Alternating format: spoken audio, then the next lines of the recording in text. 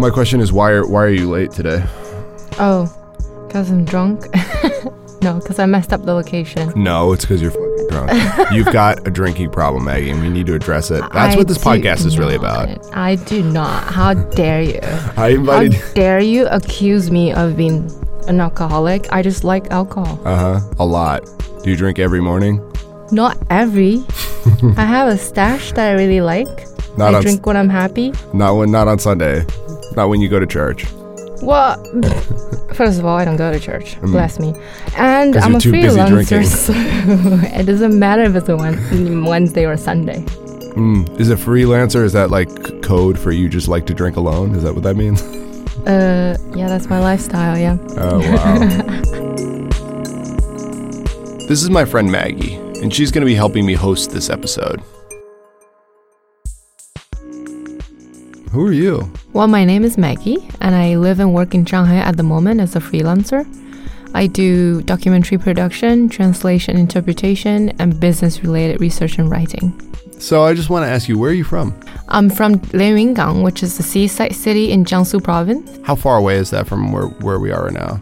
My hometown doesn't have high-speed trains, so the slow train, it would take about 12 hours. By bus, it would be 7 hours from Shanghai. And that's, just to show you the scope of how big China actually is, you're talking about a place that's in the next province over. It's right, Jiangsu is right next to Shanghai. Right next to it. Tell me how you grew up. I grew up in a town that's got about 2,000 people that has only one kindergarten, one primary school, one junior high. Mm-hmm.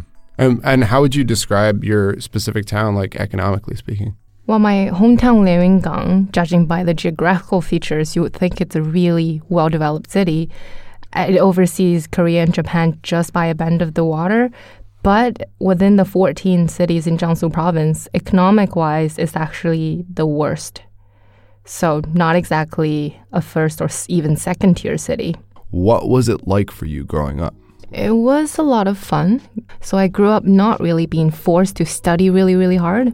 I was playing the field, jumping off the walls, climbing up the trees, getting frog legs to get the crayfish in the river. You know, all kinds of fun things that you do in the rural side. Oh my God, that's so Jiangsu, is the crayfish. They love the crayfish. Yeah, they don't even have professional gears or anything. It's just like a piece of string, tied up a frog leg. That's it. Yeah. Yeah. So the frog legs are the bait then? Yeah, because it's tender meat. So you live here now? Yep. Are you glad to be away from home? Of course. Because I have the option. I can always go back whenever I want, to visit. But again, I can actually live here in Shanghai, which has way more entertainment, way more career opportunities and everything. I guess I'm more glad with the fact that I have options. What about you? You're far away from home. Yeah, I'm about a 12-hour plane flight away from home. What's your story? What got you here? So actually, I'm from Ridgefield, Connecticut, and we can talk about that more later. But it's nothing at all like China. But I have a more relevant experience is that I actually lived in a small city for about 4 years called Zhangjiagang, which is also in Jiangsu. So I'm pretty familiar with your home province, Maggie. And it's like a very nice, prosperous, friendly, and clean little city. I just wanted to get away from there because I wanted more opportunity. I wanted a better lifestyle because, the lifestyle there in a small city in China is kind of limited in a lot of ways.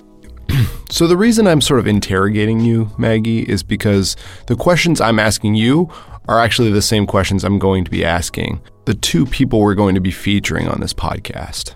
This is going to be a 2-part series called Far From Home.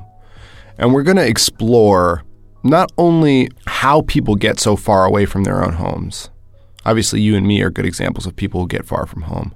But we're also going to explore just people's homes, where they're from, what their life has been like. We released part 1 this week, and next week, not in 2 weeks, next week we'll be releasing part 2. The first part, we're going to talk about their childhood, and then the second part, we're going to talk about growing up and moving far away, moving to new places. I think it's a good opportunity for our listeners because I think a lot of people don't actually understand what the process of growing up is like in China. Right, and their triumphs of challenges in their formative years will give us a glimpse into the actual childhood and teenage years of what it's like to be growing up in China. I think it's important to note, like, we're going to see there's a lot of similarities between their stories and there's a lot of differences between their stories. But these are two people that don't know each other. They're not like related in any way. I met these two people and they both had compelling stories. So I just wanted to share them like that. Right. I think it's partially coincidental, but also in a way says it's kind of representative of how middle-class kids grew up in China too. And we're calling this episode Far From Home. It's going to be like an examination of somebody's full life story and the circumstances that push and pull you further away from home.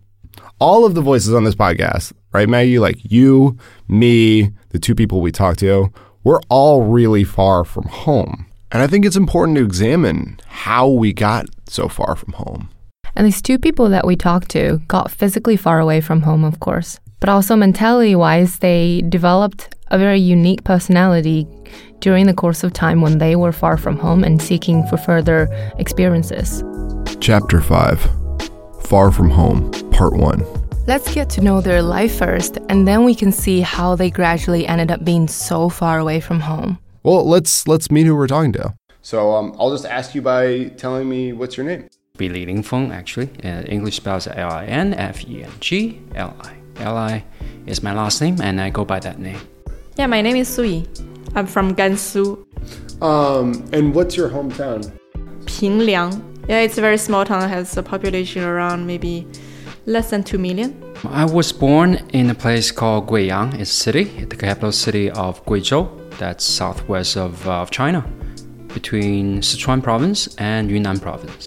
So those are our two people, Li and Sui. Li is from Guiyang, which is the capital of the province Guizhou, and Sui is from Pingliang in Gansu province. What's interesting about these two places is that they're actually the two poorest provinces in China.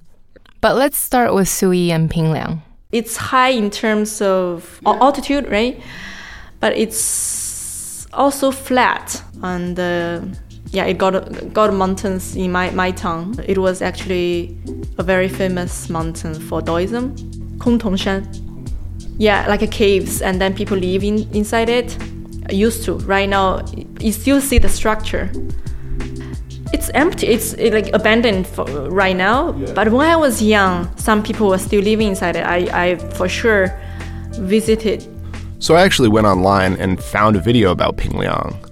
And then I recorded it. And then I got my friend Mike, who's like a great writer and a great critic, to come in and do the voiceover for it. Located in the east of Gansu, in the foothills of the Liupan Mountains, at the upper reaches of the Jinghe River in the heart of the lowest plateau. The weather is dry half the year and rainy half the year. In the northeast, there are tall peaked mountains, and in the southeast, there are rolling hills. Historically, Kongtongshan was a place of historical importance as a part of a strategic western pass on the Silk Road. Okay, just give me a little perspective here. How far away actually is Pingliang, Sui's hometown? Well, in everyone's subconscious, it's freaking far away, but specifically, it's 26 hours by a slow train. Right. So you're like by slow train, your town's like 12. Hers is 26 hours away. Right. Wow. Jesus. So, Maggie, what is your impression of like Pingliang in Gansu province? Two things came to my mind.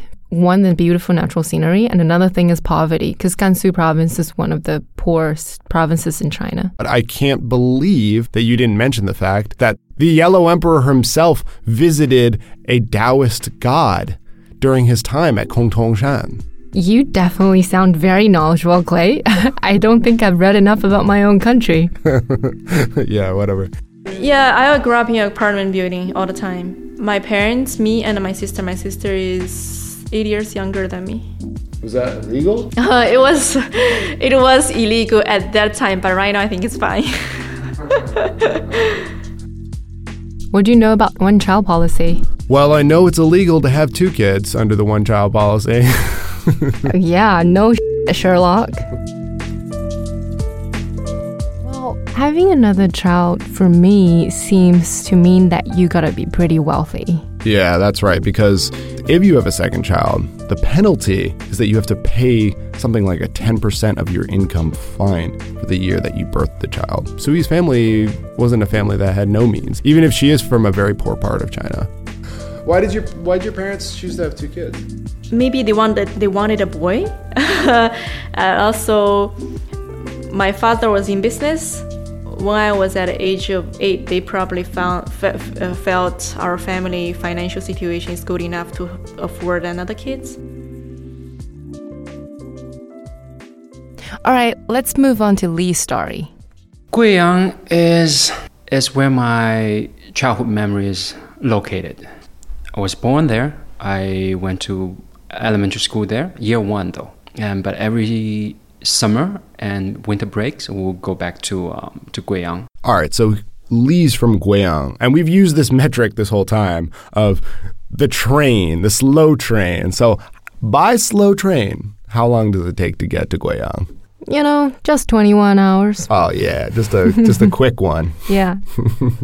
So again, I got Mike to voice over this video about Guiyang.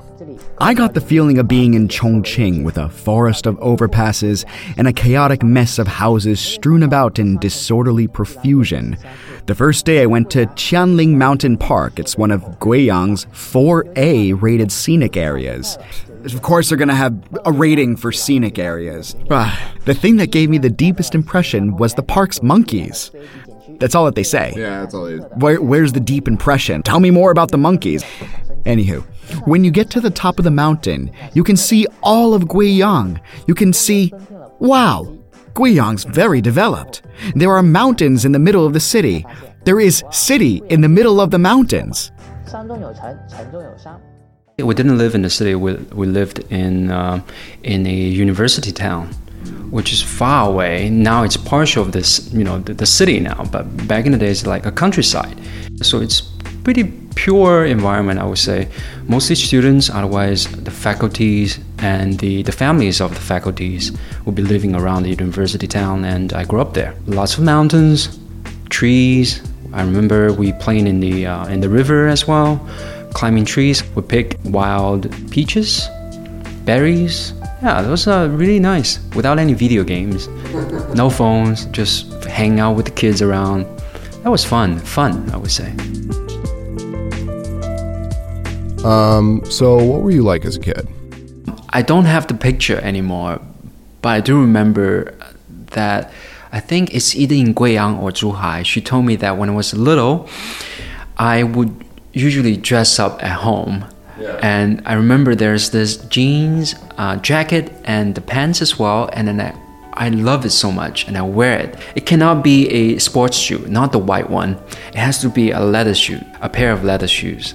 I usually dress like that. Yeah. I don't know where it comes from. I think for me, maybe it's a OCD thing. I want everything matches. I'm OCD. Yeah. And I like things in places, and I like things that in the place that I like. Yeah, pretty much I like things in places, so I more like, I can control it. So I know where they are. Maybe that's the reason. So what I gather from him as like a kid, he was like very particular, and he had like a very solid idea about where things should be ordered, where things should go. You know what I mean? Yeah. And here's what Sui had to say about her childhood personality. I was a very brave kid since very, very young. Yeah, you know that. That's like very natural. Like when I was even 4 or 5, I went for horse riding with my brother, like older brother. Hold on really quickly. She doesn't mean older brother there. Yeah, because in China we call our cousins or just friends brothers. Yeah, she only has one sister. Let's just make that clear. She only has one sibling. He's a boy, right? He was crying. He was very afraid. I can just he was crying, so everyone just paying attention to him, and they all neglected me. When they turn around, I'm already on the back of the horse. I was only like 3 or 4, like with the help of the other person, right? Yeah. So that is probably just in my blood. I was very brave. She was describing the brother crying and getting all the attention, but she, on the other hand, didn't need any help and got on it successfully. This is very typical of Chinese girls, is that in our way of getting attention is by behaving very well and excelling than boys in many, many ways. This is our way of winning. I remember maybe when I was like 3 to 5, my dad brings me to amusement park every day. Every day. Really? Yeah, and one day he was late from work, but he still brought me to the amusement park. What's the amusement, like, you mean like Just a normal park maybe. the playground? The playground, yeah. Getting to the park, you have to pay. And my dad was paying that every day. My dad was bringing me to the playground every day. And one day, my dad was late from work, so when we reached there, door was closed. The guy didn't allow us to get in. I remember my dad begged the guy and told him, I can pay you more, just get us in. I was so little, I was like 3 or 4. But I remember that thing, I remember the door, I remember that guy, I remember what my dad said. I was so touched because my dad would pay extra and even beg the doorman just get me in to play on the playground. It's the love, it's always the love, the security. But I do remember that whenever it's Chinese New Year, and it's also associated with food as well, when we cook a lot, right? And this is the time when Dad will be cooking, and there's one dish that he's really known for. It's called 辣子鸡. 辣子鸡. His style is cooked with beer. You warm the oil, put in the ginger, garlic, and also Chinese chive, the green onions, and you cook it, put in the chicken, let some of the water come out, evaporate, and then you put in beer, and then you put in the oil chili in there. And this makes the meat really, really tender at the end of it, the cooking process, and it smells really good too, and tastes really good. It tastes good because you know when it's being cooked, we try several times and see if it's tender enough and everything. When it comes to the table, half of them are gone. The way that you describe it so well, was cooking like a really big part of your life growing up? Cooking, yes. Family cooking, home cooking. So I have a question for you. What's a point in your childhood that was like a very defining moment? Some challenge, some adversity that you faced that like you feel like defines who you are? For me was when I was about 12 years old. My mom was diagnosed with some weird diseases that didn't have a ready cure at that time. And that was a moment when I realized I had to grow up, not only to take care of myself, but also my mom. So I think that moment was quite transformative for me. What about you, Clay? I mean, I think it's almost cliche, but like my parents' divorce. My parents got divorced when I was about 6 years old. Yeah, I just remember, waking up one morning and my dad saying he was going to leave. And, I think that definitely made me a much more sensitive and independent person. The reason I ask is because both Sui and Lee both had experiences like this that were really formative in their early childhood that maybe helped set their course for the rest of their life. When you think about your hometown, do you have like positive feelings about it or do you have negative feelings? Negative feelings about it. That is meaning because my personal story, it's not, I don't think it is very related to my hometown itself. But for me, it's because I was very bad at school. I was a bad student. As a student, if you're not good at your study, you just totally, you're a failure, you are not respected. I wasn't having good time. Okay, so Sui talks about being a bad student. We'll get into why in just a second, why she became such a bad student, because she's a very intelligent person. The way that I understand Chinese education is that if you come from a family that doesn't necessarily have means, your one real way to be valued by the broader society is to go through the education system and to succeed and to prove yourself by being such a good student. Is that a correct view, would you say? Well, Clay, I think you're oversimplifying this idea a little bit. The education system is definitely one of the ways, but not the only way to improve the financial situation.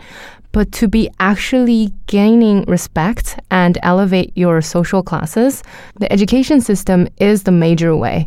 Because in China, social classes are tightly intertwined with education level. Someone like Su Yi, who grew up in a well-off family, money is not the major concern. The major concern is for her to grow as a well-respected social human being. Unfortunately for people in China, like one of the few ways to a sense of respectability is through education. Yeah. Blue-collar workers, no matter how high your position is, will still lack that kind of sense of security. Like in America, if you're bad at school, you are getting Fs in all your classes, Ds and Fs, Cs. Yeah, I'm like that. Really, like that? In our class, we probably have 60 students. I rank maybe between 50 to 60. Wow, really? Yes, like among girls, because usually girls' grades are better than guys, right? Yeah. The last one or the second last one. I was last one or second last one. So if we look at Su Yi's story, her grades dropped because she started to have this sense of insecurity because of the arrival of her younger sister. It was a traumatic experience for her, and she felt her attention and love were taken away. Why do you think you had so much trouble at school? That is bring up another story. Because when my sister was born when I was 8. After my sister was born, I felt my parents wouldn't love me anymore. They will give all the love to my sister. As a kid, I probably lost the security, so I wasn't be able to concentrate anymore. I was living in worry every day. Like every day after school, it takes me like 1 hour to go home, although if you really straight go from school to home, it's only 10 minutes. I just wander around and around. Even after I reach home, because we were living on the floor 1, I just climb on the window and see what are they doing in the home, like how they are treating my sister. Yeah, I don't think I was comfortable or in the state of feel safe, being loved, and so that I can concentrate on my study. My parents, I don't think they have handled it well either, because they didn't tell me I'm gonna have a sister. And my mom's pregnancy, not obvious at least, so I didn't notice. It's just one day all of a sudden I woke up in the morning, I find my parents are not in the home, and only my grandmother is in my parents' bedroom. I was saying, where's my dad and mom? And my grandmom told me, oh, they are in hospital and you have a sister right now. I was like, what? All of a sudden, I just have a sister. Yeah. I went to school that day without my school bag. So I just, like a ghost. I lost my mind. I lost my spirit. I went to school. And then after I reached school, teacher asked me, hey, Su Yi, where's your school bag? Where's your bag? I said, oh, I don't have my bag. And then I went back to get my bag again. And then my dad just come back from hospital to get something for my mom. I was trying to talk to my dad. I remember very clearly, just ask what is going on, why I have a sister. And my dad was too busy and too engaged, wasn't paying attention, wasn't talking to me. I don't think my parents really treated me differently because of the sister, but somehow I just don't feel secure anymore. And my relatives like to make stupid jokes, like they will tell me, oh, Su Yi, you have a sister right now, your parents won't love you, you know. Those kind of jokes are just not jokes for kids, you know.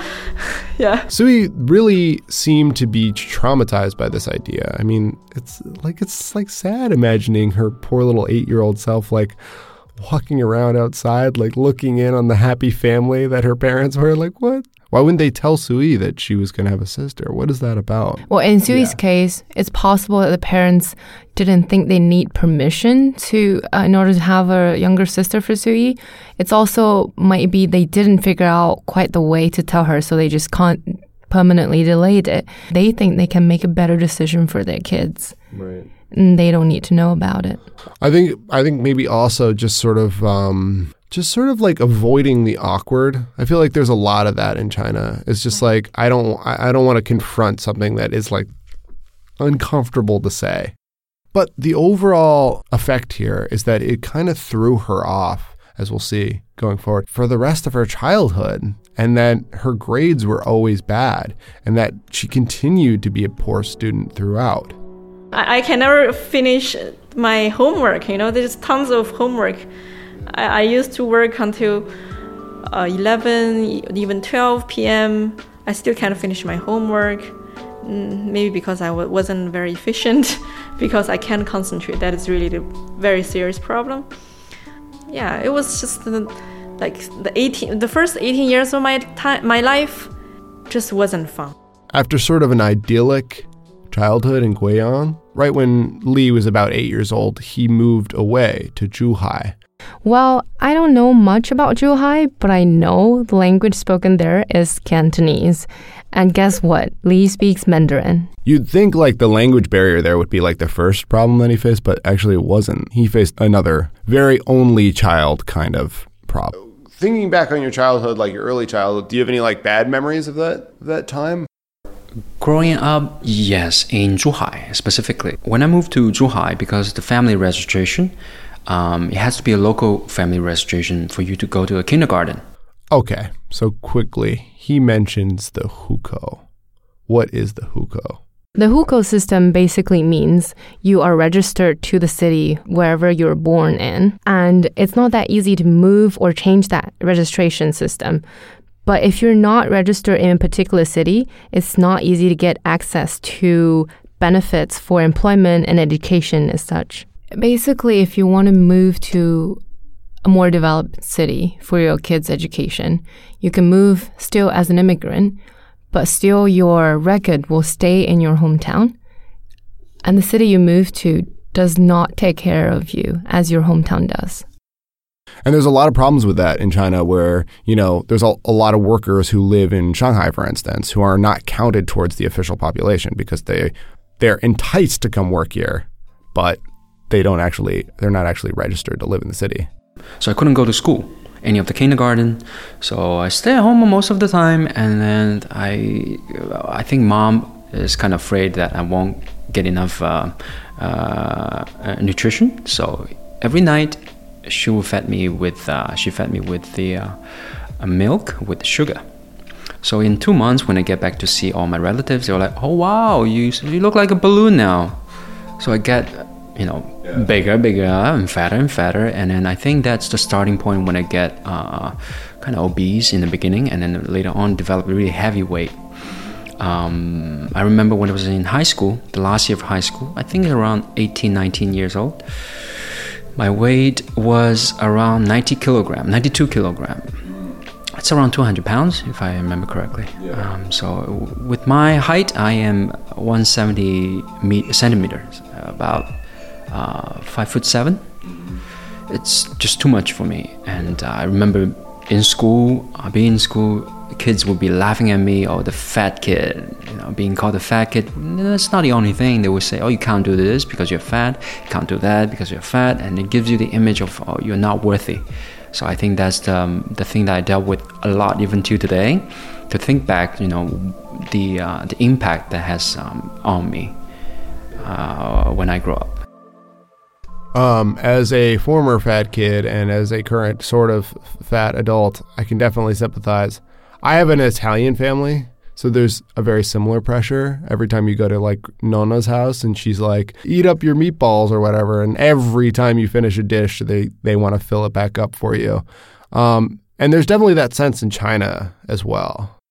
Definitely. Chinese parents, or maybe not parents, but older generations, they always have this tendency to hush you to eat more, drink more, even drink more alcohol. They don't feel the need to respect whether you actually need to eat or not, no matter for girls or boys, maybe boys especially, because traditionally Chinese people think generally fatter shows you're from a well-off family and you're well-fed. There's a phenomenon now in China that they call the little emperor, and like the only child, the boy, is treated like this little king. There's this dynamic of grandparents and parents overfeeding their kids because they want, quote unquote, to give them the best, but mostly they're just giving them the most. Traditionally speaking, grandparents especially would think a fat-looking kid is good fortune. Well, yeah, what was your mom so worried about? Like what was her thought process behind like, I really need him to get bigger?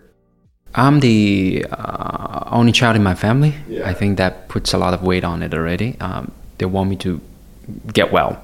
be well.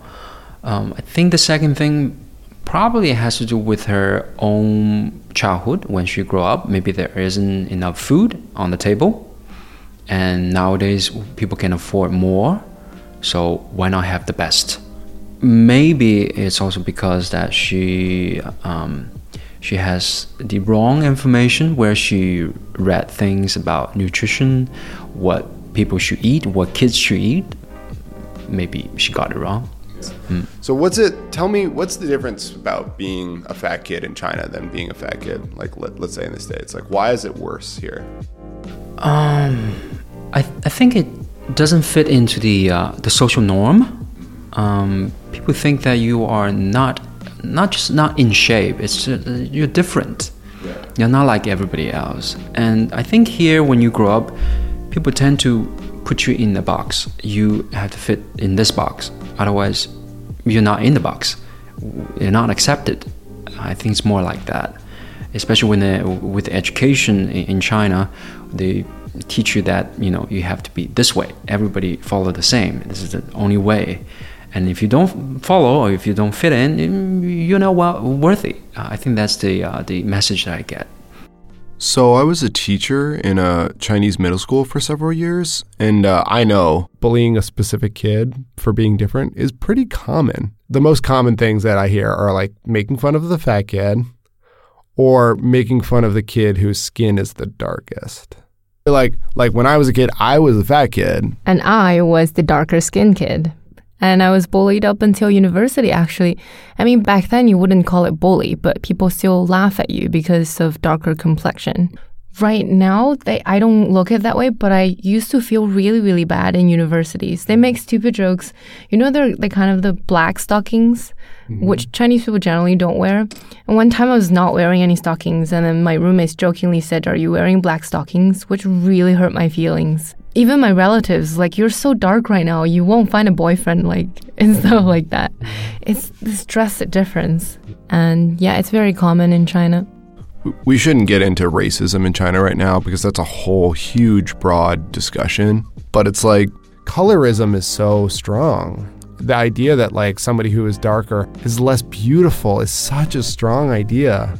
It might be a little bit off the point, but I think a very reasonable understanding of this is that Chinese people, there's the foot binding, and Chinese women didn't have maybe still not having high social status, which means the good women are kept captive, in the houses, which means you're not out there under the sun.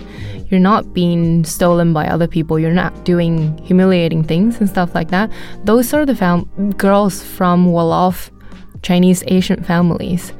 And the darker girls are the laborers, are the prostitutes, are, the bad ones. So that was the first time you'd moved to a new place, you'd been a new kid somewhere. What was it like to be a new kid somewhere? Yeah, because it's not a different city in Guizhou. I think it would still happen anyway, because you're the new kid.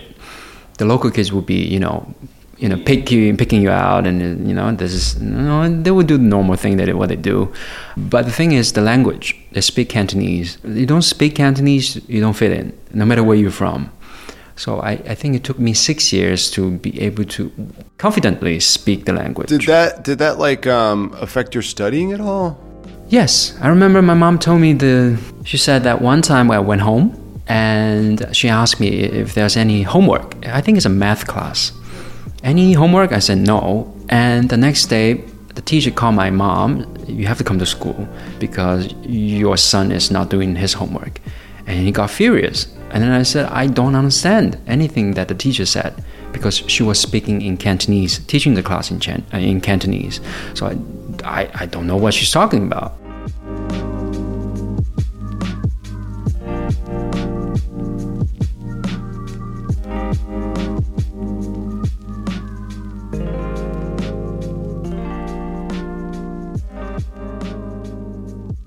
What were your expectations for yourself? Where did you see yourself being when you were an adult? Oh, I didn't even think about all those things. I don't know. I was just stupid, and every day I don't know what I was thinking. I wasn't conscious. Yeah. I only started getting conscious after 18.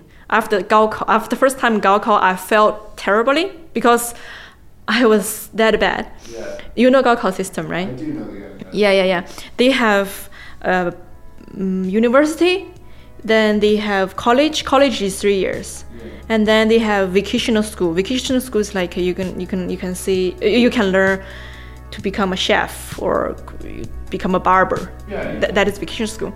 So my Gaokao score is only enough for vocational school. It's like 100 points below the line for university. After that, I just felt like, oh wow, my life is like hopeless. Like if you can't even get into university, what can you do for your life? Clay, what do you know about Chinese education system? Well, I know the most important thing is the Gaokao, which is the Chinese college entrance exam. The last year of your high school experience is studying nonstop for the Gaokao. And Lee explains it really well here. It's pretty much controlled in a way that you have to study, you have to take the mock exams, and then you study again, you get better. Any other things unrelated to your study is not in your schedule. And the only thing that you get constantly is from teachers that pushing you to study more, to be more focused. There's so much pressure around it, and it only comes once every year. So if you were to fail the way that Sui did, you'd have to take it again, and you'd have to wait a whole extra year. And if you want to take it again or again, you have to wait more and more years. Waiting for more years not only consumes time, but is also humiliation. Like in the last year of my high school years before the Gaokao, I was working so hard that I had a bone spur on my neck. I couldn't fall asleep at all at night, but I still had to keep going. That's terrible. It doesn't just affect like people personally either. It affects like the entire society. You know, for even like, you know, something as silly as like the party scene in Shanghai. They will like crack down on all the clubs around town, etc. And they'll like make sure people aren't out at bars and stuff so the kids won't be distracted. There won't be any noise during the time that the Gaokao test is happening. Yeah, they limit the traffic. The policeman will be sending the Gaokao kids directly to where they need to be. I stayed another year in high school just to redo the exam again. That was the year of transformation because I reached a point there is no road out. Right. I spent maybe like 15, 16 hours study every day for a year. I was very stressful. On the second time of exam, I managed to get into university. Barely. Sui felt like her only option was to take this Gaokao. Well, you know, what is that pressure? Why does she feel like that's her only way out? Well, strangely, because even within the education system, Chinese people still categorize different educations by levels. Right. Like university's better than college and better than vocational schools. I have a friend who actually went to Italy to learn to become a chef after he's 17 years old, which is a pretty good path. But still, because of this lower kind of education to be a chef, his girlfriend's family actually forced her to break up with him because his education level is not adequate enough for the family. The fact that his family can afford for him to go to Italy means money is not the issue. It's more about when they talk about their girlfriend's boyfriend or husband, they've got nothing to brag about in terms of, oh, my son-in-law is a doctor, is a PhD or something. So you can see how going to university is like, it's everything. Yeah. Even Sui, in her most confused and kind of rebellious years, she was completely aware that taking and winning the Gaokao system is the only way out. Even though I was stupid, but I wasn't stupid enough to not knowing the social hierarchies in society, right?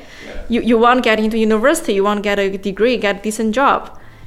You don't want to become a, I don't know, like skill, in Chinese what is called like a blue collar worker. And my parents obviously was saying, if you don't study well, you will be a garbage collector, or you will do some sweep the floor or cleaning the street. This sort of works when you grow up. I have this idea when I was very young.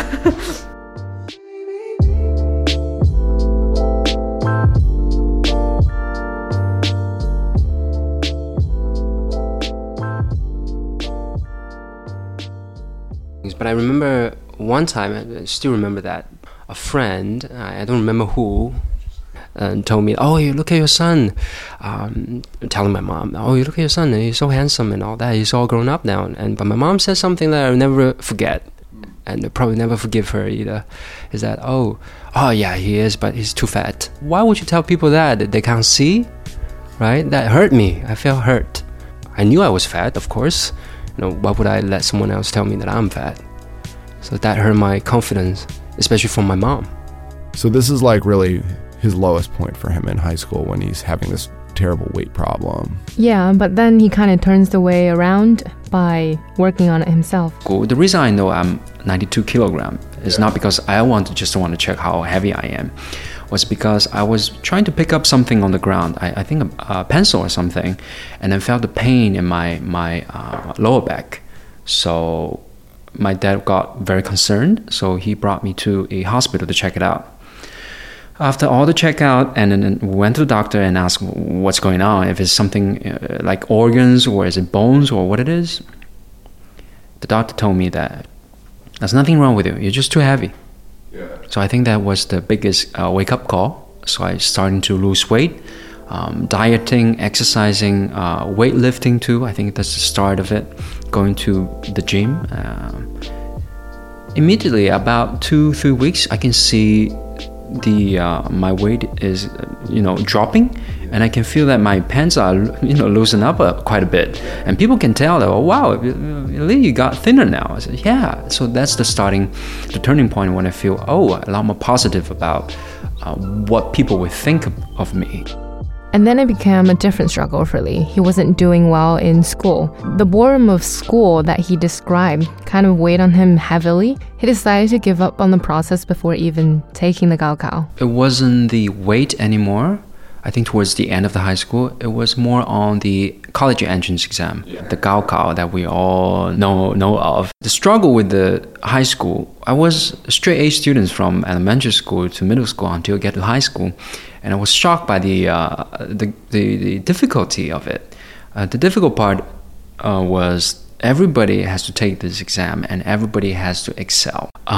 You're not talking about just one high school, you're talking about high school in China. Everybody has to take the exam at the same day. Every grade we have 1,000 students, roughly. So 3 years together is 3,000 students. So everybody can see. If you go to that specific area, it's on the wall, so everybody can see. Every time when we're done with one mock exam, they will put all the grades out with your name on the side of it. Do they rank them? They rank them. So in other words, like the number one student is over here. On the left, I am on the right, bottom right. Then you can see that, I am not the bottom. I am the second to the bottom. So that feels really great. Yeah. Yes. Well, and was that, did your grades improve, or was it like... At one point, I just didn't care anymore. Because I felt that I have such a big gap with the other students. I just gave up on taking the exam. But my parents pushed me to take it. They said, take it once in your lifetime, that's it, and then you're done with. You don't have to see it again if you don't want to. The plan B was going to study in the States. So that at the last year of high school, year 3, I already know that I'm going to the States. So actually that gives me a lot of break on not giving a shit about what's happening in school. So that felt great. So he was an amazing student when he was younger, and then he got put into a really good high school. And then he kind of lost his steam because he realized his rankings were pretty low. You, on the other hand, had a very different experience than Lee. Is that right? Right. While me, on the other hand, I didn't have a second choice. I knew it was my only way out, and I knew my mom was working really hard to support me to continue my school at this bigger city. So even when no matter what hardships I went through, I just kept chooping on. Yeah. And there were moments when I thought about quitting, but I knew I had no better options. Yeah. Right. Like, not everybody gets another chance. Not everybody can work outside of that system. But for Lee, he decided that he wanted to just escape this system entirely. And his parents helped him apply for schools abroad. And he ended up going to college in Hawaii. Did they mention the fact that Hawaii is literally paradise? Don't know anything about anywhere outside of China. No, I've never been to any European countries or in America. No, I have no idea about the school. I've never been to the school. I've never been to Hawaii. I don't know anything about it. But of course, when you starting the preparation for the application, so you search a little bit, but I still have no idea what it's like. Yeah. It's impossible for me to imagine what it would look like if I go there. It's hard to imagine back then. How would I choose Hawaii? I actually decided on applying for the school and not knowing anything about it. Yeah. Which school did you go to in Hawaii? I went to Hawaii Pacific University. So we're going to wrap up this episode like right here, where both of them are at this turning point. Let's summarize Lee's story. Where is he right now? For Lee, he conquered the problem of being overweight and decided eventually to give up Gaokao system and is really looking forward to study abroad. Right.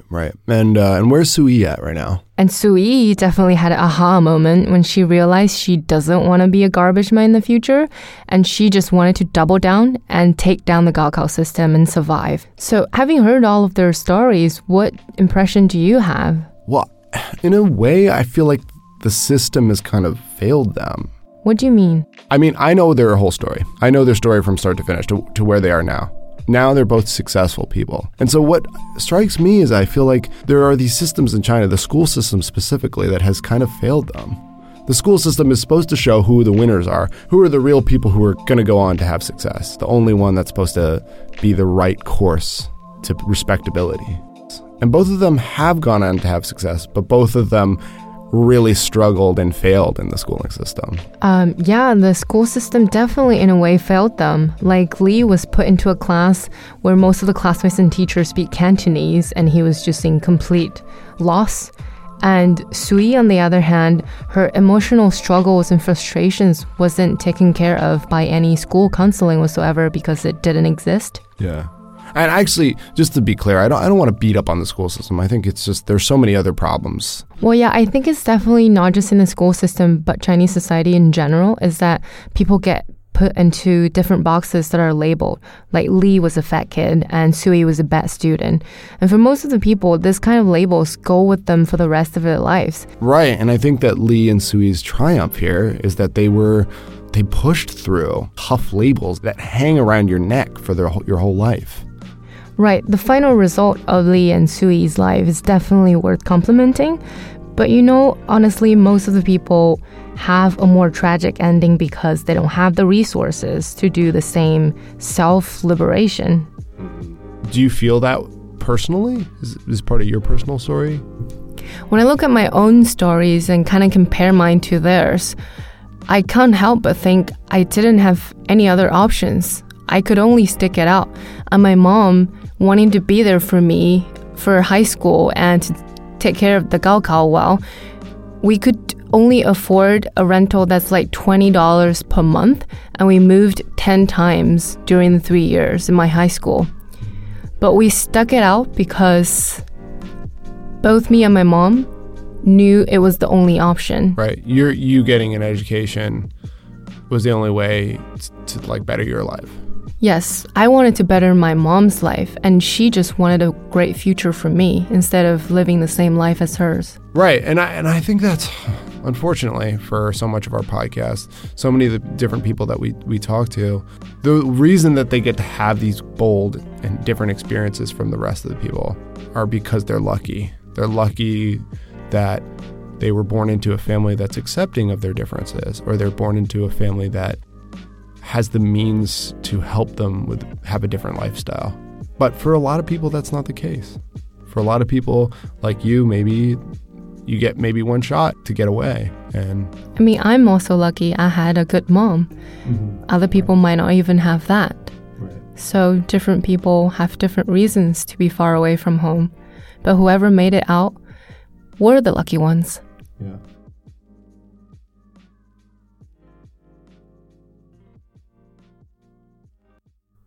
So we've seen so far their childhood and how they've gotten so far.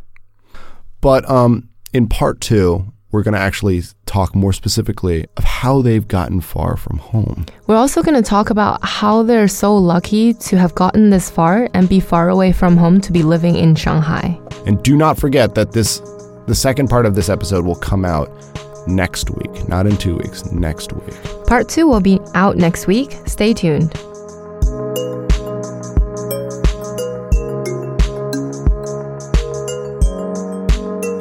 You've been listening to Strangers in China.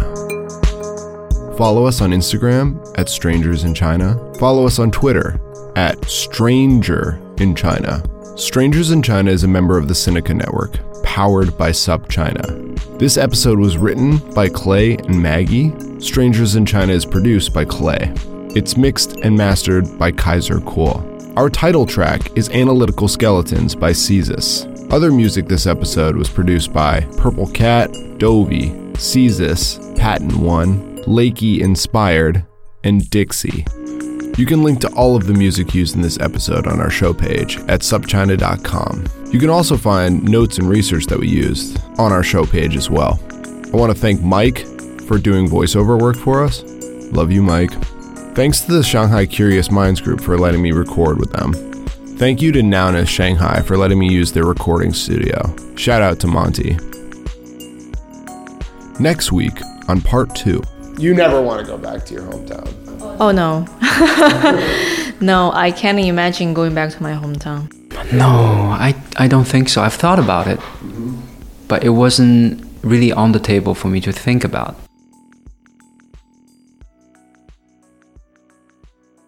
Hey, to all my real strangers, this week, for your bonus, I actually got a chance to sit down with Suyi's younger sister, the one who caused all sorts of problems for her. And it turns out she's a real sweetheart, and she really loves Suyi. This is a little bit confusing, but Suyi's sister's name is Suyin. And Suyin are both on this recording. But Suyin, her sister, is the one who's really giggly and has a little bit of a higher voice. But just tell me what your name is. Su Ying Zhao. And how do you know Suyi? She's my sister, of course. But I interviewed Suyi, and she said that you were a cause of a lot of pain in her life. But I didn't know that. And I am not responsible for that. Who do you feel is responsible? Herself. Oh. I wouldn't think myself is be responsible for that. I was only 8. I was too young to be. I would say a better way to handle that sort of question would be my parents to educate me or give me heads up beforehand and give me the security and let me know that having a sibling would be fine. What are your early memories of Suyi? I loved her so much. I've always wanted to try to be close to her, and I was always chasing after her. Yeah, but she was bullying me, and Tell me about that. it's not that I bullied her. Every minute she wanted to play with me, but at the time I was at my 12 or to 15 years old. So, you know, the girls at that age always want to chat with friends, to get on internet. So, like at night, I would be playing, like chatting with my friend, and she would always call me, come to sleep with me. Let's go to bed together. And then I would say, okay, 10 minutes. After 10 minutes, she'll come back, oh, let's go to bed together. Then I will say, okay, 5 minutes. She would keep doing that for 2 and 3 hours until like midnight. I still playing in front of computer. She would just, let's go to bed together.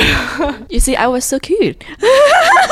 Not your first memories, but like you got a little bit older, and then what were your ideas about her? I think she really taught me a lot when I was young, because at that age, I was not too close with my parents. I couldn't say close, but they don't talk to me a lot about like how to be a good people. She really taught me a lot at that time. So I've always looked up to her and I relied on her a lot.